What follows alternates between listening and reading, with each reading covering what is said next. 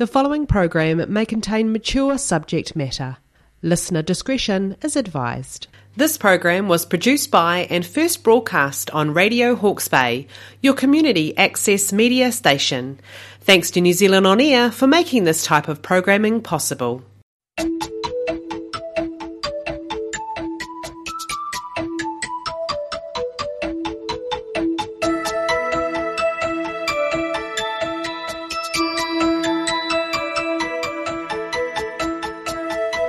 This is Jeremy Roberts on behalf of Hawke's Bay Poetry Live, a program broadcast weekly on Wednesday afternoons at 2 p.m. You can go online and find us under programs, or maybe you're listening on air right now at 104.7 FM or 1431 AM. Today's guest is Sophie Wright. Sophie Wright is a lawyer turned psychology student with a love of language and a conviction that the way we tell stories can enable and constrain possibilities for our lives and for social justice. Her love of narrative manifests as meaningful conversations and as poetry, which she believes can be a means of participating in social justice-oriented dialogue. Sophie loves trail running, stand-up comedy and black coffee, and deeply appreciates solidarity, belly laughs, and anyone with something kind and genuine to say. Welcome to the show, Sophie. Kia ora, good morning. It's really lovely to be here. Oh, well, I hope we do get a few belly laughs along the way. And yeah, you have an interesting bio, so hopefully we'll be able to delve a little bit more deeply into who you are and learn more about your poetry. So I open this with my little mini grand question. Who or what turned you on to poetry? Yeah, so I thought a lot about this, and I thought back to the very beginning of my life. So I was brought up by Christian parents. Mm-hmm. So my first encounter with poetry was through the Bible. I was really drawn to the books that are essentially collections of poetry, particularly Psalms and Lamentations. I didn't know it was called poetry, but that rich, spacious, often quite emotional way of using language, and the way the authors used it to explore socially off-limits ideas and experiences really appealed to me. So my beliefs have changed since then, but I can still appreciate some of that biblical language as really quite beautiful and formatively influential. And also, so I'm a 90s kid, and my parents had a really big CD collection. So I used to read the lyric booklets. And I loved that the language wasn't straightforward, and it broke the rules of the way we use language in formal settings. And I loved that the writers seemed to feel free to leave it open to the interpretation of the reader. And I liked the idea of being able to hide pieces of private meaning while at the same time giving people that freedom to inhabit writing and interpret it in a way that serves them. Oh, that's very interesting. I don't think anyone's ever mentioned the Bible as being a formative influence before, but, you know, it makes total sense, you know, what a beautifully written, publication, you know, that meant many to many people, meant much to many people. And CDs, well, yeah, and you're not the first poet to talk about, music lyrics, and of course there's some quite well-known poets working within the rock and roll genre. Oh, yeah. I don't know if your parents' CD collection was all rock and roll or what it was, but pop music. But of course, lyrics, lyrics can inspire and trigger things, can't they? Yeah. Since we're talking about your young times, what about school? Do you remember anything poetry-wise at school? I don't remember anything poetry-wise because I was homeschooled for the first 7 years of my formal education. Okay. And the curriculum was, there wasn't very much artistic freedom or really anything to do with art in the curriculum. It was, again, very Bible-based and the Western sciences and English and maths. So my first real exposure to the freedom to actually explore that side of things, I think, was really when I was about maybe 15, and I had a teacher who was interested in that sort of thing. Yeah. So going to school, that was really positive, that transition into a different curriculum. Yeah. Yeah, well, I've heard quite a few people say that it really depended on the individual teacher they got, even though poetry has been part of New Zealand's curriculum. It's not compulsory to the point where, British curriculum, you have to learn recite poetry actually as part of your upper primary school education. But anyway, that's interesting. Look, why don't we have a poem from you, Sophie? Brilliant.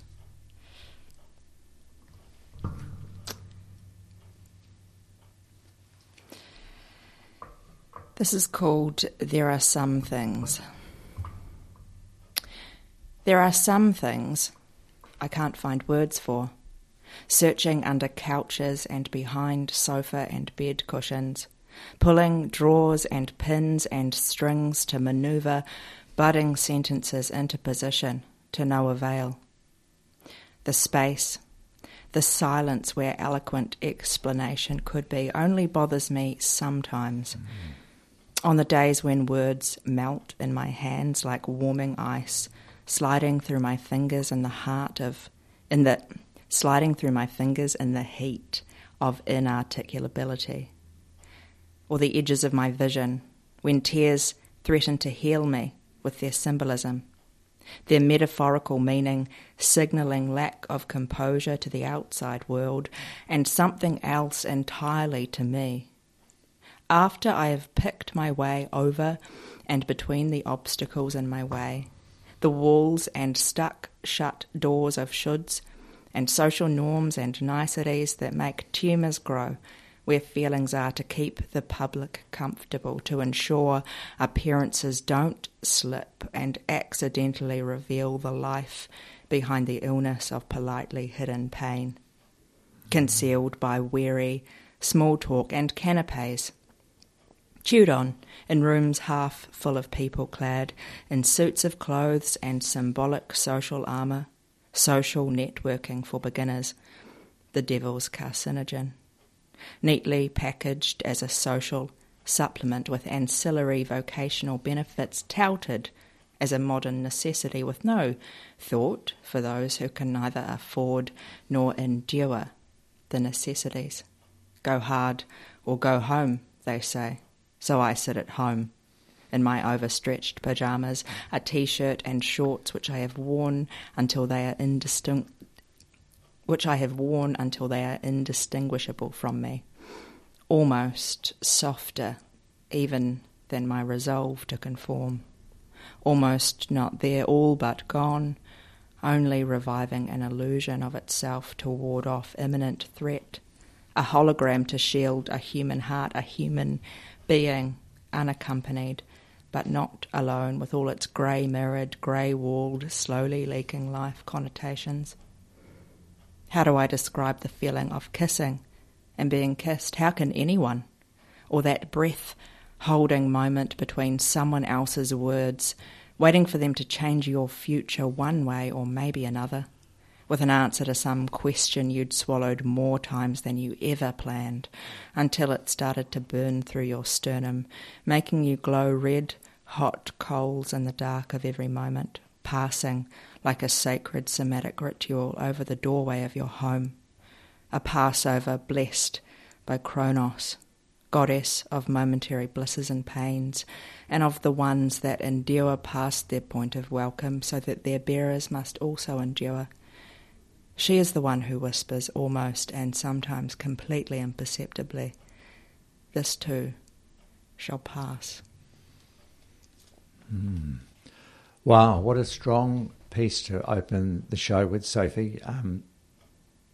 There's a lot in there, isn't there? Commenting on society, or the world some of us, most of us move in. I think there's definitely an interweaving of the personal and the political in there. Yeah. Is that, that's a sort of fairly contemporary poem, is it? Yeah, it's written in the last couple of months. Yeah. Ah, okay. Well, thank you very much. Very intriguing. So in terms of writing, how does it work for you? How do they come to you? Are you sitting in those pajamas, writing away feverishly, or what? Yeah, no, that would be a dream, wouldn't it? Just to sit in my pajamas and write poetry all day.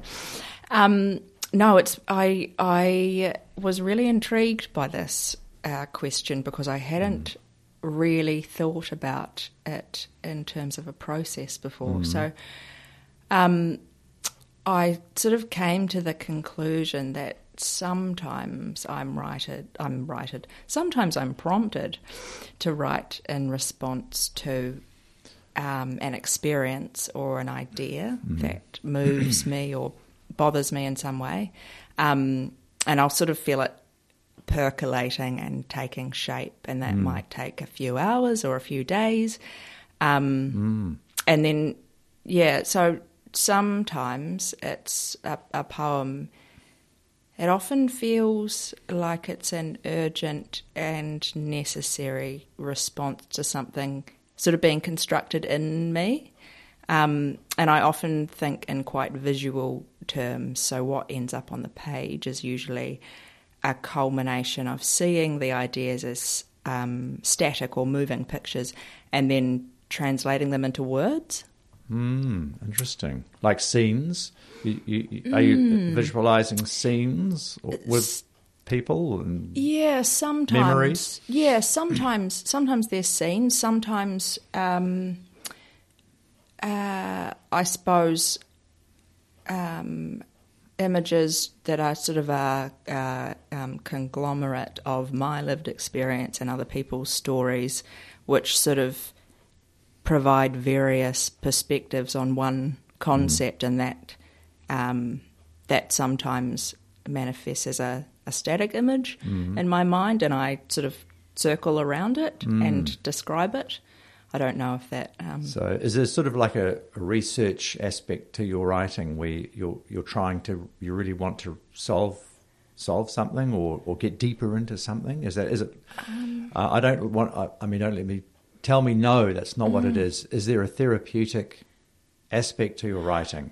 Or is it just a fountain sort of gushing out of what you want to say? I think that... no, I don't think it's I don't think there's anything therapeutic about it. I think sometimes it's a way of having a voice and telling a story that would not otherwise be told. Right, yeah. Yeah, because I guess some voices are more silenced than others. Absolutely. Yeah. Well, yeah. I mean, I've known poets that have shared things to an audience that they haven't told their family, you know, and it's that's quite significant when you think about it for a moment, isn't it? Yeah. Relatable. So it all sort of comes out, and then do you like redraft and edit and go through that process? Or? Sometimes I do. Yeah, sometimes I do. I think it depends on whether it's for me or for an audience. Yeah. And Right. and sometimes the editing process will happen after I've first shared it with an audience. Yes. Totally. Yeah, reading aloud is really like not necessarily the final editing, but your ear sharpens up in a really good way, and doesn't it? When it's sitting at home, even if you're reading it out loud to yourself, it's not the same as facing an audience, I think. Yeah, I think there's real power in that witnessing process. Yeah. So you do sometimes. You're one of the lucky ones, and sometimes things do come out sort of fully formed almost. Sometimes they do. Yeah. Yeah. No, that's very interesting. Well, I suppose this question I sort of had about themes or topics in your work, you've touched on that a little bit already. You've been writing for a while. Actually, I do want to ask you something else too in a minute. Are there themes or consistent content? Yeah, so aside from the poems that are expressions of lived experience and difficult to articulate sort of feelings, I guess, I tend to write a lot about social power relations. Sometimes I'll explore that or them through a more global, zoomed-out lens, and sometimes I'll use a sort of what's called an autoethnographic approach to exoticize the domestic, so the everyday stuff that we take for granted and don't really view as significant. And I do that to try to unmask the relations of power that lurk in those everyday things. And one of the bigger concepts that comes up quite often in my writing is patriarchy, because it affects the conditions of all of our lives. And so some of my writing is an act of resistance to that, a refusal to participate, to be silenced or to be rendered docile. And through that, I hope, is an invitation to other people into a hopefully transformative conversation. Yeah. I've heard you read some very powerful pieces that are absolutely along that pathway. That's interesting. Well, would you like to read another one now, Sophie? Sure, yeah. So this poem is called Come. It's the result of a reflection about what patriarchy can do to many women's experiences of sex, and it's an attempt to deconstruct and problematise the discursive practices that women have been trained to put up with and think of as non-negotiable and not that bad. So sure. This is called Come. He comes on my belly, like some kind of amateur. Is that the same as immature? Porn star. He does it against my will, vividly expressed in wriggled resistance, and my disgust, expressed a little light-heartedly while naked and still, so close to him for safety's sake. A precaution taken subconsciously because I have lived my way to reflexively quick wisdom, is met with his laughter. Obviously there can't be a real problem because he's not bothered. He is whatever the opposite of bothered is. Ejaculating on my body and leaving me to clean up his mess turns him on, gets him off, makes him laugh. It's the trailer for Patriarchy, the feature-length film dedicated to the kingdom and all its many kings and self-appointed demigods, and based loosely on every single Bond film, with its invisibly prominent promontory, its phallocentric plotline and magnanimously misogynistic tone, weaving its way seamlessly through script and interaction and following us all out into the cold, dark night air from whence it followed us and every director into the cinema and onto the set, respectively. Kind of. he says, when I ask if it was intentional, and then I'm not smiling even a safety amount and searching for something to wipe myself clean of his entitlement and the sticky disrespect it has carelessly dumped near my belly button. It is only then, when he senses a budding barrier arm descending between him and the thoroughfare that leads to sexual access, that he mounts a flimsy apology. Sorry. Still, some sunshine mixed in with a dampening tone of face. I acknowledge the word as warranted, searching for the wet wipes he told me were in his drawer but are not, and failing in my duty to smooth the bed cover with the "that's okay," which would clear his path to pussy once more. Later, he repeats it and I thank him, failing a second time, leaving the emotional labour untouched and lying flaccidly at his feet, tangledly bemused at its lack of movement, that I have voted to remain unburdened by his feelings. I have deviated from the script, and nothing is working to bring me back in line. Not the subtle, emotive charade, nor the explicit invitation for care, not the performative expression of hassle, of a weather-beaten man at the cold face of feminine emotion, of femme-flavoured nagging, making small deals big and non-issues into problems, nor the cameo of silent defeat and solutionlessness intended to convey that there can be no resolution because the problem was imagined and a deep sigh is all he can give me. But anyway, he adds, it wasn't on purpose adjusting his earlier truth for this one, to turn what he thinks is the key, and no one's ever minded before, a self-contradiction I'm not slow to notice. I'm the first to protest in spoken word, I suppose, to consciously uncouple from my training and give his come back to him in verse and in person, spreading it through the hair on his abdomen, gently re-gifting.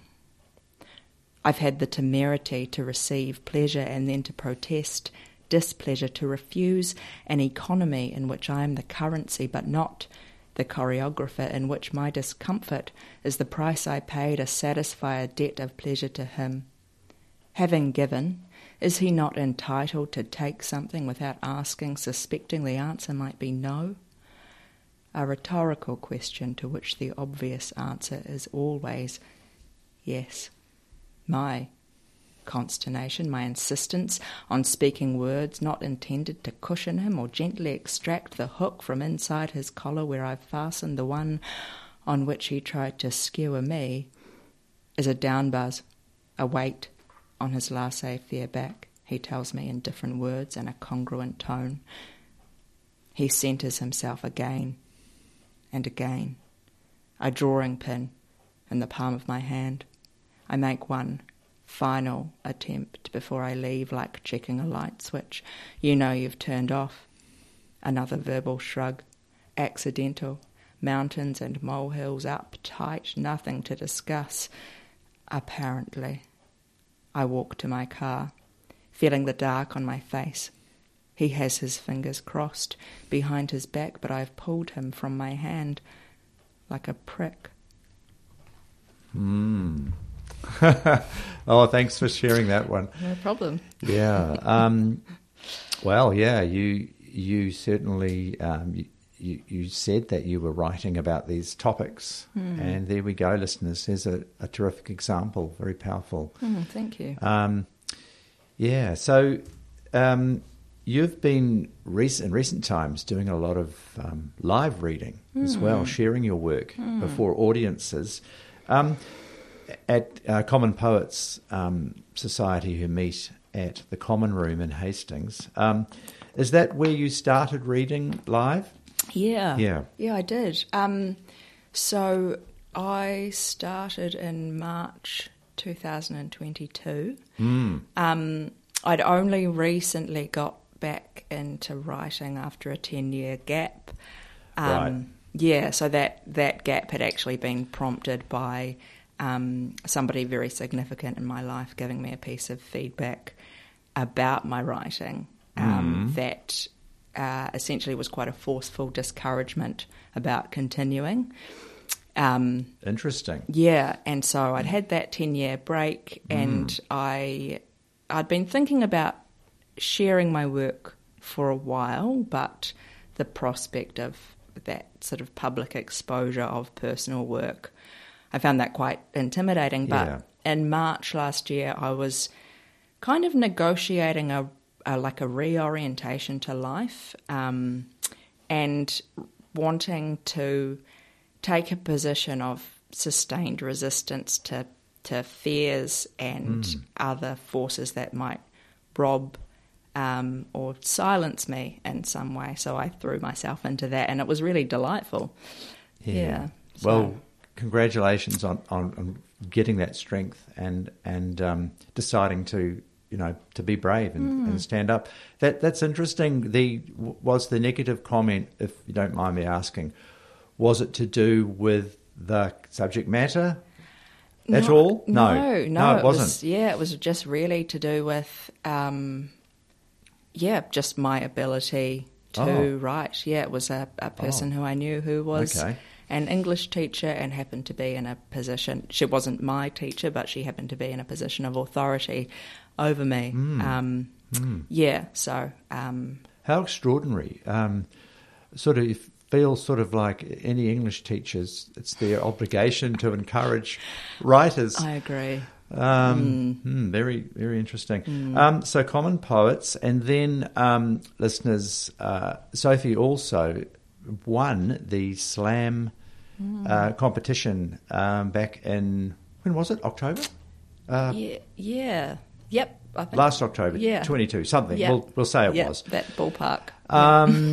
And emerged as the slam champion. And so what a journey, within a few months barely, isn't it? Wild. So obviously you've had very positive feedback from audiences, in fact, which must be incredibly heartening. And do you want to just tell us about that experience of being a live poet? Yeah.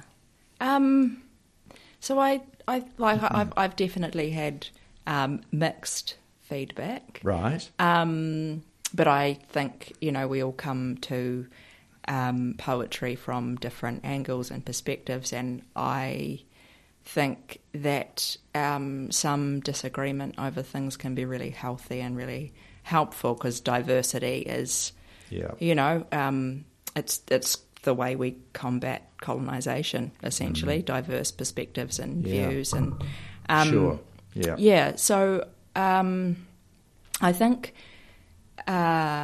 winning the slam, that felt both really surreal and electrically delightful. The poems I read that night, I was aware may not be received. So they traversed things like rape culture, patriarchy, racism, colonialism, the politics of bodies as sites of multiple oppressions, addiction, and reclamation. And I read them with the intention of saying things that I thought were really important, but without too much investment in the outcome. I didn't want to toe the party line, but I was aware that they can be quite uncomfortable topics for some audiences. So when I won, I don't think it's an overstatement to say that it felt like a locally important win for intersectional feminism in a way.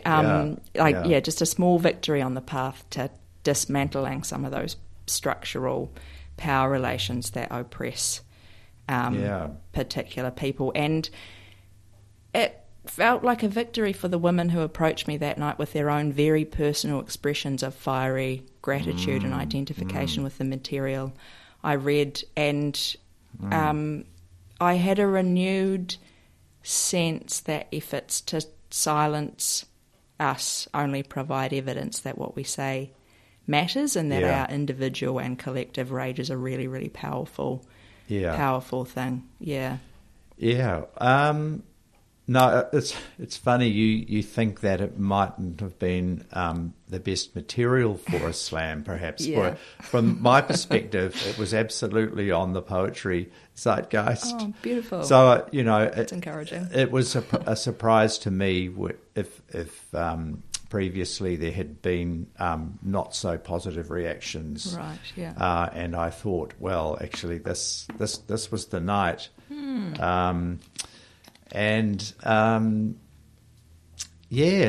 Good on you. So you're sort of, where do we go from here? Keep on writing and reading, I suppose. Yeah, definitely. You can keep on listening and writing and Yeah. Oh, that's so cool. Mm. Well, how about another one, Sophie? Lovely. Sounds like a great idea. So this is one of the ones that I read at the slam, and it is called Pray, and it is a description of rape culture from my perspective. Pray. It starts with a snigger, a cackle, a jeer, shoulder to shoulder solidarity directing the gaze outward, a soft throated stare, dilating with what? A thick-voiced concoction of power and want, singular and shared with a crowd of dull eyes, drowsy and sharp, unfocused, but not, deceptively languid and dangerously hot. Target honed in on, picked off from the pack, an object, some meat. Crosshairs held steady. Focus, threadbare, no need to conceal it, no incentive or urge. She's right in their sights with those thighs and that hair. What hot-blooded human could resist or turn back when human consumption is what she's made for? Look what she's wearing. It's clear what she wants. Why did she ask if that isn't true with that walk and that laugh and that big, sleepy yawn? She's obviously flirting. Why else would she dance? Bitch, please, stay at home if you don't like these hands. Collective surge forward, a tangle of arms, and then she is gone, swept away by the crowd selected at random from a room full of girls. What made him do it? Was it her and her smile, her venturing out, not staying indoors? She was drinking or high, or had had him before. She'd asked him that time to come home with her, said yes to his offers, and gave him those eyes stripped off, and laid down, and later had brunch with him sitting opposite at a table for two. And she later said no. It doesn't add up. Dubious, doubtful, suspect, and more. She must have been angry, had something to gain. Why else would she make this fictional claim, a gender-pulsating conjecture and blame, an altar erected to the god of backlash? Her history is mottled. She's had sex before with guys who she wanted, unchaste and impure. Consent has no place in the mouth of a whore. Mind his potential, his wife, his career. That poor married man, he did nothing wrong, except to have money and stand in her way or simply cross over her man-eating path.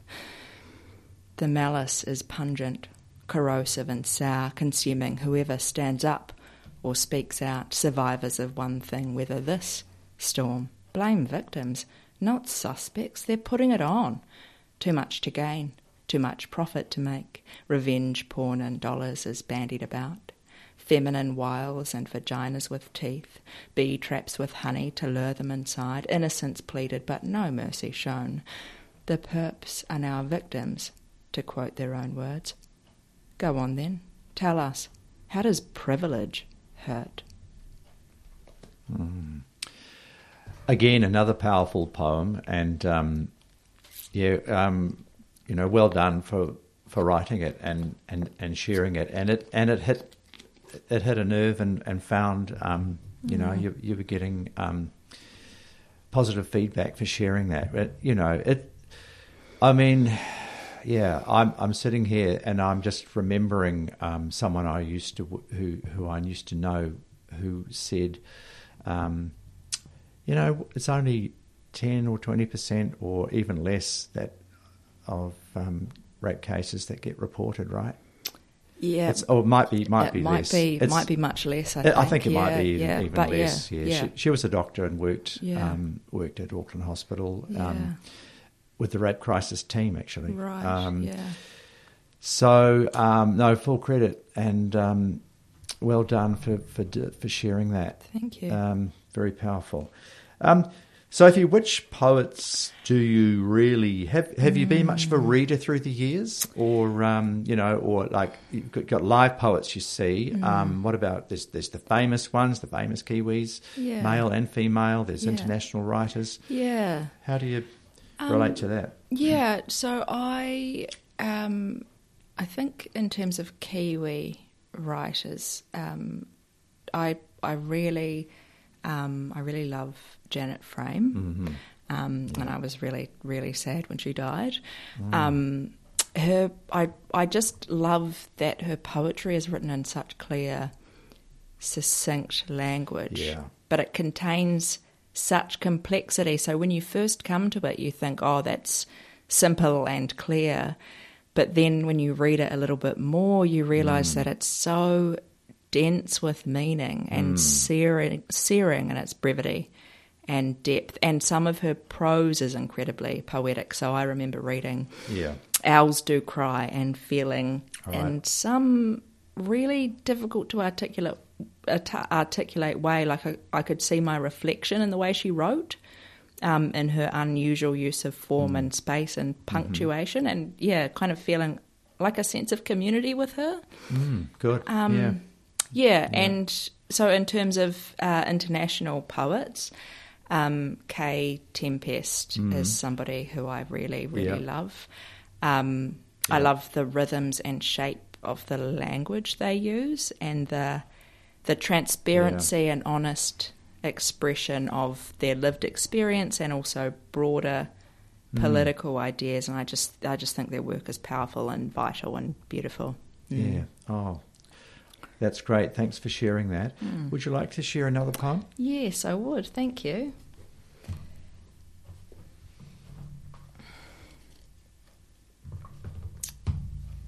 This one is a brief one called Patriarchy, A View from Behind Open Eyes. I'm hungry, he says, getting up to fill his bowl. I ladle it in, nod and smile, sufficiently concerned for him. I'm famished, still waiting at the back of the queue.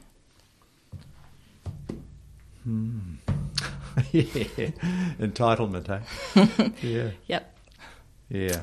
That's the short answer. Yeah. No, that's great. And there you go. There's some of that Janet Frame simplicity, but saying so much, isn't there? Thank you. Yeah.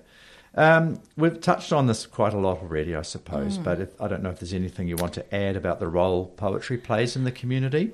Yeah, I would. I think it can play many different roles, and I've thought about this a lot. I think it can provide space for many different voices to be heard, so that the dominant Western hegemonic idea of what life should be kind of gets displaced, so that we hear voices that can contribute to a consciousness raising process, and people can have space to speak the unspeakable and celebrate diversity and reclaim their voices and push against marginalisation. And I think it can sometimes be a way of finding respite from everyday life, and engaging in sort of quite political transformative action, which I think really starts from our local communities, and I think poetry can be a way of forming that and providing a pathway towards telling stories that do us justice and liberating us from captivity in a lot of ways. Yeah. Okay. Well, no, thanks for putting those thoughts together. It's always an interesting question, and there's usually a pretty wide variety of answers. How about another one? We've got about 10, 15 minutes. Okay. We're going okay. Yeah. Listeners, I'm supposed to say this, you're listening to Radio Hawke's Bay on 104.7 FM or maybe 1431 AM. Okay. All right. So this is called crunch time. Crunch of a fist on my car window attempts to remind me what I am. No, what I am supposed to be, a warning to get back between the lines, a threat and a coercion to haul my body and the uterus it contains back inside the harshly constructed anti-space that I've been cheated into occupying by many fists and hands and mouths and threats, subtle and not so subtle, implicit and shamefully stark before this one.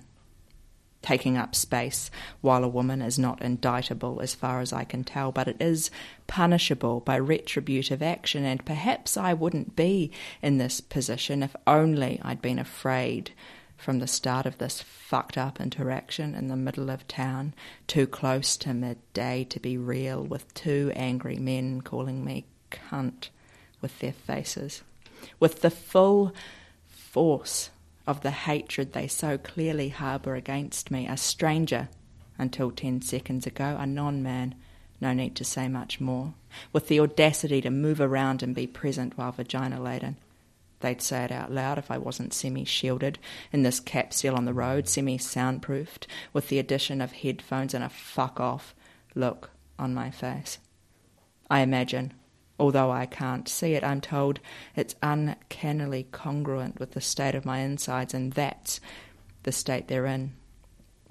The fuck-off state of a fed-up, furious, social endurance athlete unwillingly recruited to compete in the patriarchy Olympics and breaking each rule systematically and with impunity. One finger in the air. You know the one I mean.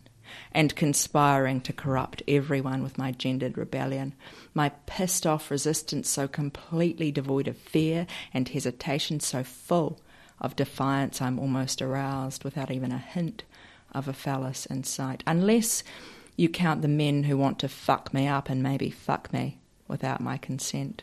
As long as I'm resisting, they'll come quickly, injecting their confused cocktail of murderous hatred and proprietary, acquisitive and violent desire, like nuclear waste, perhaps hoping it will disable but not kill me so they can have me and hurt me in perpetuity with the satisfaction of malicious delight.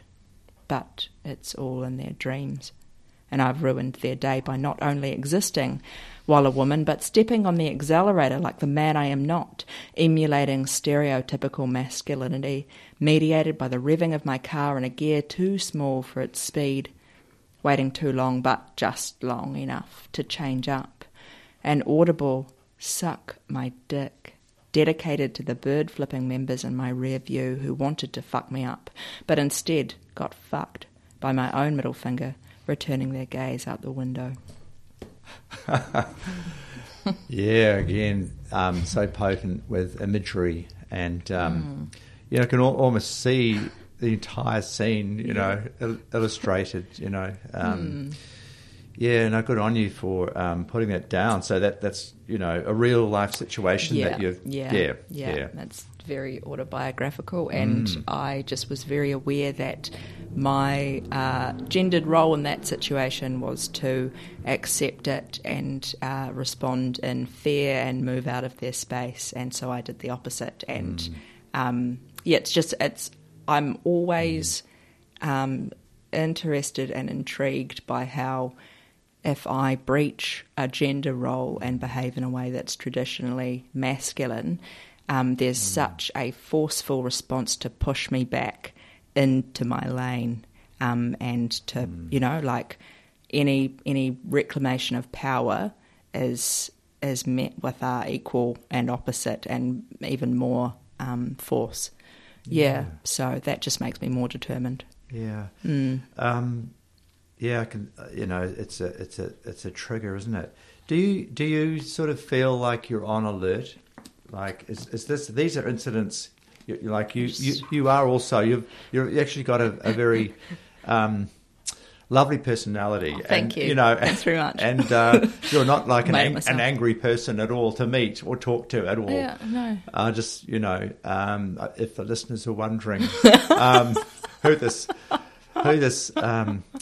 young woman is, well, no, these are poems that are speaking about episodes and experience, aren't they? Yeah, and I think there is a role. There's a very important role for anger. Yeah, and I think that it's one of. I read something recently in my study, which was a quote saying the only voice that is acceptable in a patriarchy culture, the only woman's voice that's acceptable in a patriarchal culture is one that isn't angry. And so I think that a lot of my work is a pushback against that, because men, like, it's fine, like, culturally perfectly acceptable, and nobody blinks an eye when men express their anger violently, but when women resist that, we're called bitches. Well, sexism is alive and well, right? Goes all the way to the beehive, doesn't it? Thriving. Yeah. No, that's very interesting. Look, the question about whether you think poetry can educate or change the way people think. I think you've touched on that a lot to some degree. Would you just say straight up yes? Or, I mean, the arts are there to not just entertain, are they? No. Although I think it's when there is an entertainment aspect, sometimes it is easier to open spaces to influence. Sure. Yeah. Open a door and let someone inside the door, then close it gently behind them and leave them in the room for a while. Yeah, I think it can reconfigure social power relations by influencing how people think. Yeah. Sure. Yeah. So you've already said, like, the right. So you writing for an audience, being aware that this is going to be shared, might influence the development of a poem, as opposed to writing in a diary that no one's ever going to see. But that's the funny thing. Once you become a public poet, I think writing isn't ever quite the same again, because you think, is it good enough to share? Is that fair enough, or is that silly to would you ever think that? Would you ever assess a piece and say, it's not quite there yet, I'm not going to... I don't think that's silly to say. I think that I'm very aware when I'm writing for different purposes. So some of the stuff that I write, I'm aware that it is going to be kept in my personal sphere. Okay. Yeah. And when I'm writing something for public sharing, it tends to be sort of quite political, and so definitely there will be that assessment process and that editing process. Yeah. Well, that sounds like a completely honest answer. I mean, I know some people say I just write for myself, No. But you're not going to share. As my old art teacher used to say, if I'm going to all that trouble, I'm not putting up rubbish. It's going to be my best work. Going to hang that up on the wall. Yeah, absolutely. It's just the nature of the beast, isn't it? Really, you can't avoid it, I suppose. Yeah, and I think more and more as I've developed my writing and shared publicly, the things that I am prompted to write about do tend to be sort of enmeshment of personal and political. So I think, this is really worth talking about, and I'm not just talking to myself, because I already know. I know this stuff because I've experienced it, but I want to be able to share it with other people because they might not be aware. Yeah. Look, we've got about 5 or 6 minutes. Okay, So I think right. probably rather than cut to another question, I Yeah. think let's hear another poem. Okay. How about that? Cool. Okay. Are we going to have time for all of my poems, or no? You don't think so? Let's just see how we go. Okay, great. Yeah. Let's see. Okay. You're wondering which one to go for. I am. Do you know the running time of them? We've got 7 minutes. Okay. All right. If that helps. I don't know if it does. Possibly. This is called Devil May Care, and it's about New Zealand's or Aotearoa's history. Okay. Devil May Care. I have $137.40 and a feeling so thick in my chest cavity that I think I might have been hollowed out and occupied with concrete in my sleep. A colonisation so quick and heavy I barely have time to swallow the white guilt I feel when I remember the sweet, concrete creep of my ancestors onto this whenua and into every space we could lay our soft, deceptively clean hands on. Our quietly violent march into the language, into every concept and idea and body of water and sophisticated cultural practice that we stepped on, drove the point of a high-heeled shoe all the way into and then called savage, without even the good grace to notice the irony, the cruel irony, the sheer stupid irony of our pronouncement. Civilization, such a comprehensive blindfold, such an expansive self-delusion we couldn't or wouldn't or both at different times and at the same time see ourselves, for all our focus on the other, that figment of our white imagination that we've pulled from intangibility and constructed from soft, poisonous greed, self-interest, deluded white supremacy and placed in the circle's centre to stare at, to distract us from our own abuses, our own misuse of power, and to distract the them we've built from the very same thing. What if white is the worst colour? Don't worry. It's just an idea I'm toying with, advocating for some devil my ancestors constructed to subdue legions of people with fear, to subjugate women and people of colour and systematically abuse and silence children. God, not the devil. I confuse them almost as often as they confuse me. They sometimes seem the same, or at least not so different.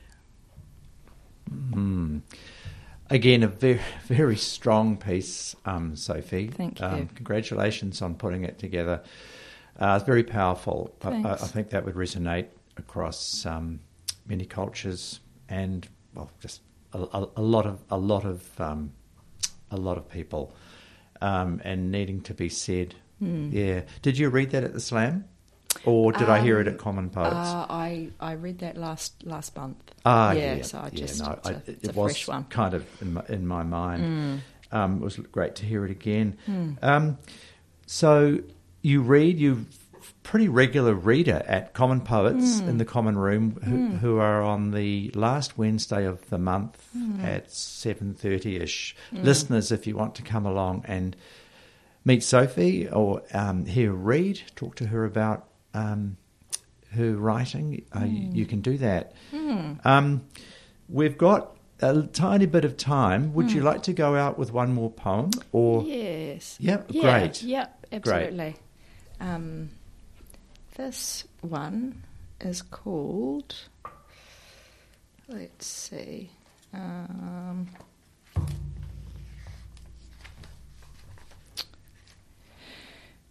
Lest We Forget, and I think it embodies those ideas of where I've come from and where I'm going in terms of politics. Yeah, and hopefully we're collectively going as a country, I think. I hope that's not too big a statement. Okay, lest we forget. My politics are a tomb for old ideas and a birthplace for new ones, which would not be new if they upheld the status quo. I lay the ancients to rest in careful memory of what has come before. I need to remember the ideology from which I am descended, to keep returning to the graveside, to the cavern that holds my imperial foundation in its mouth, if I am to keep resisting the propagandist seduction which would otherwise tie me to the bed and have me for its own, resistanceless. In this ritual, I am a grateful widow, bringing flowers to dress a grave I dug and hoped to fill. I hold an endless vigil, always alert, returning like sunshine to the pit. I am my late oppressor's most loyal opposition. Wow. Yeah, again, much to contemplate. And every poem worth hearing again, worth reading. Hopefully one day you have a collection put together. Yeah, I'd love that. Yeah. And you've started to have some work published, which is great. Yeah. And you certainly deserve it. We could have talked a lot longer, and I'd love to have asked you quite a few more things, actually, but we must go now. So thank you very much, listeners, for joining us today, and we look forward to seeing you again soon. Yes, thank you very much for having me. It's been a joy.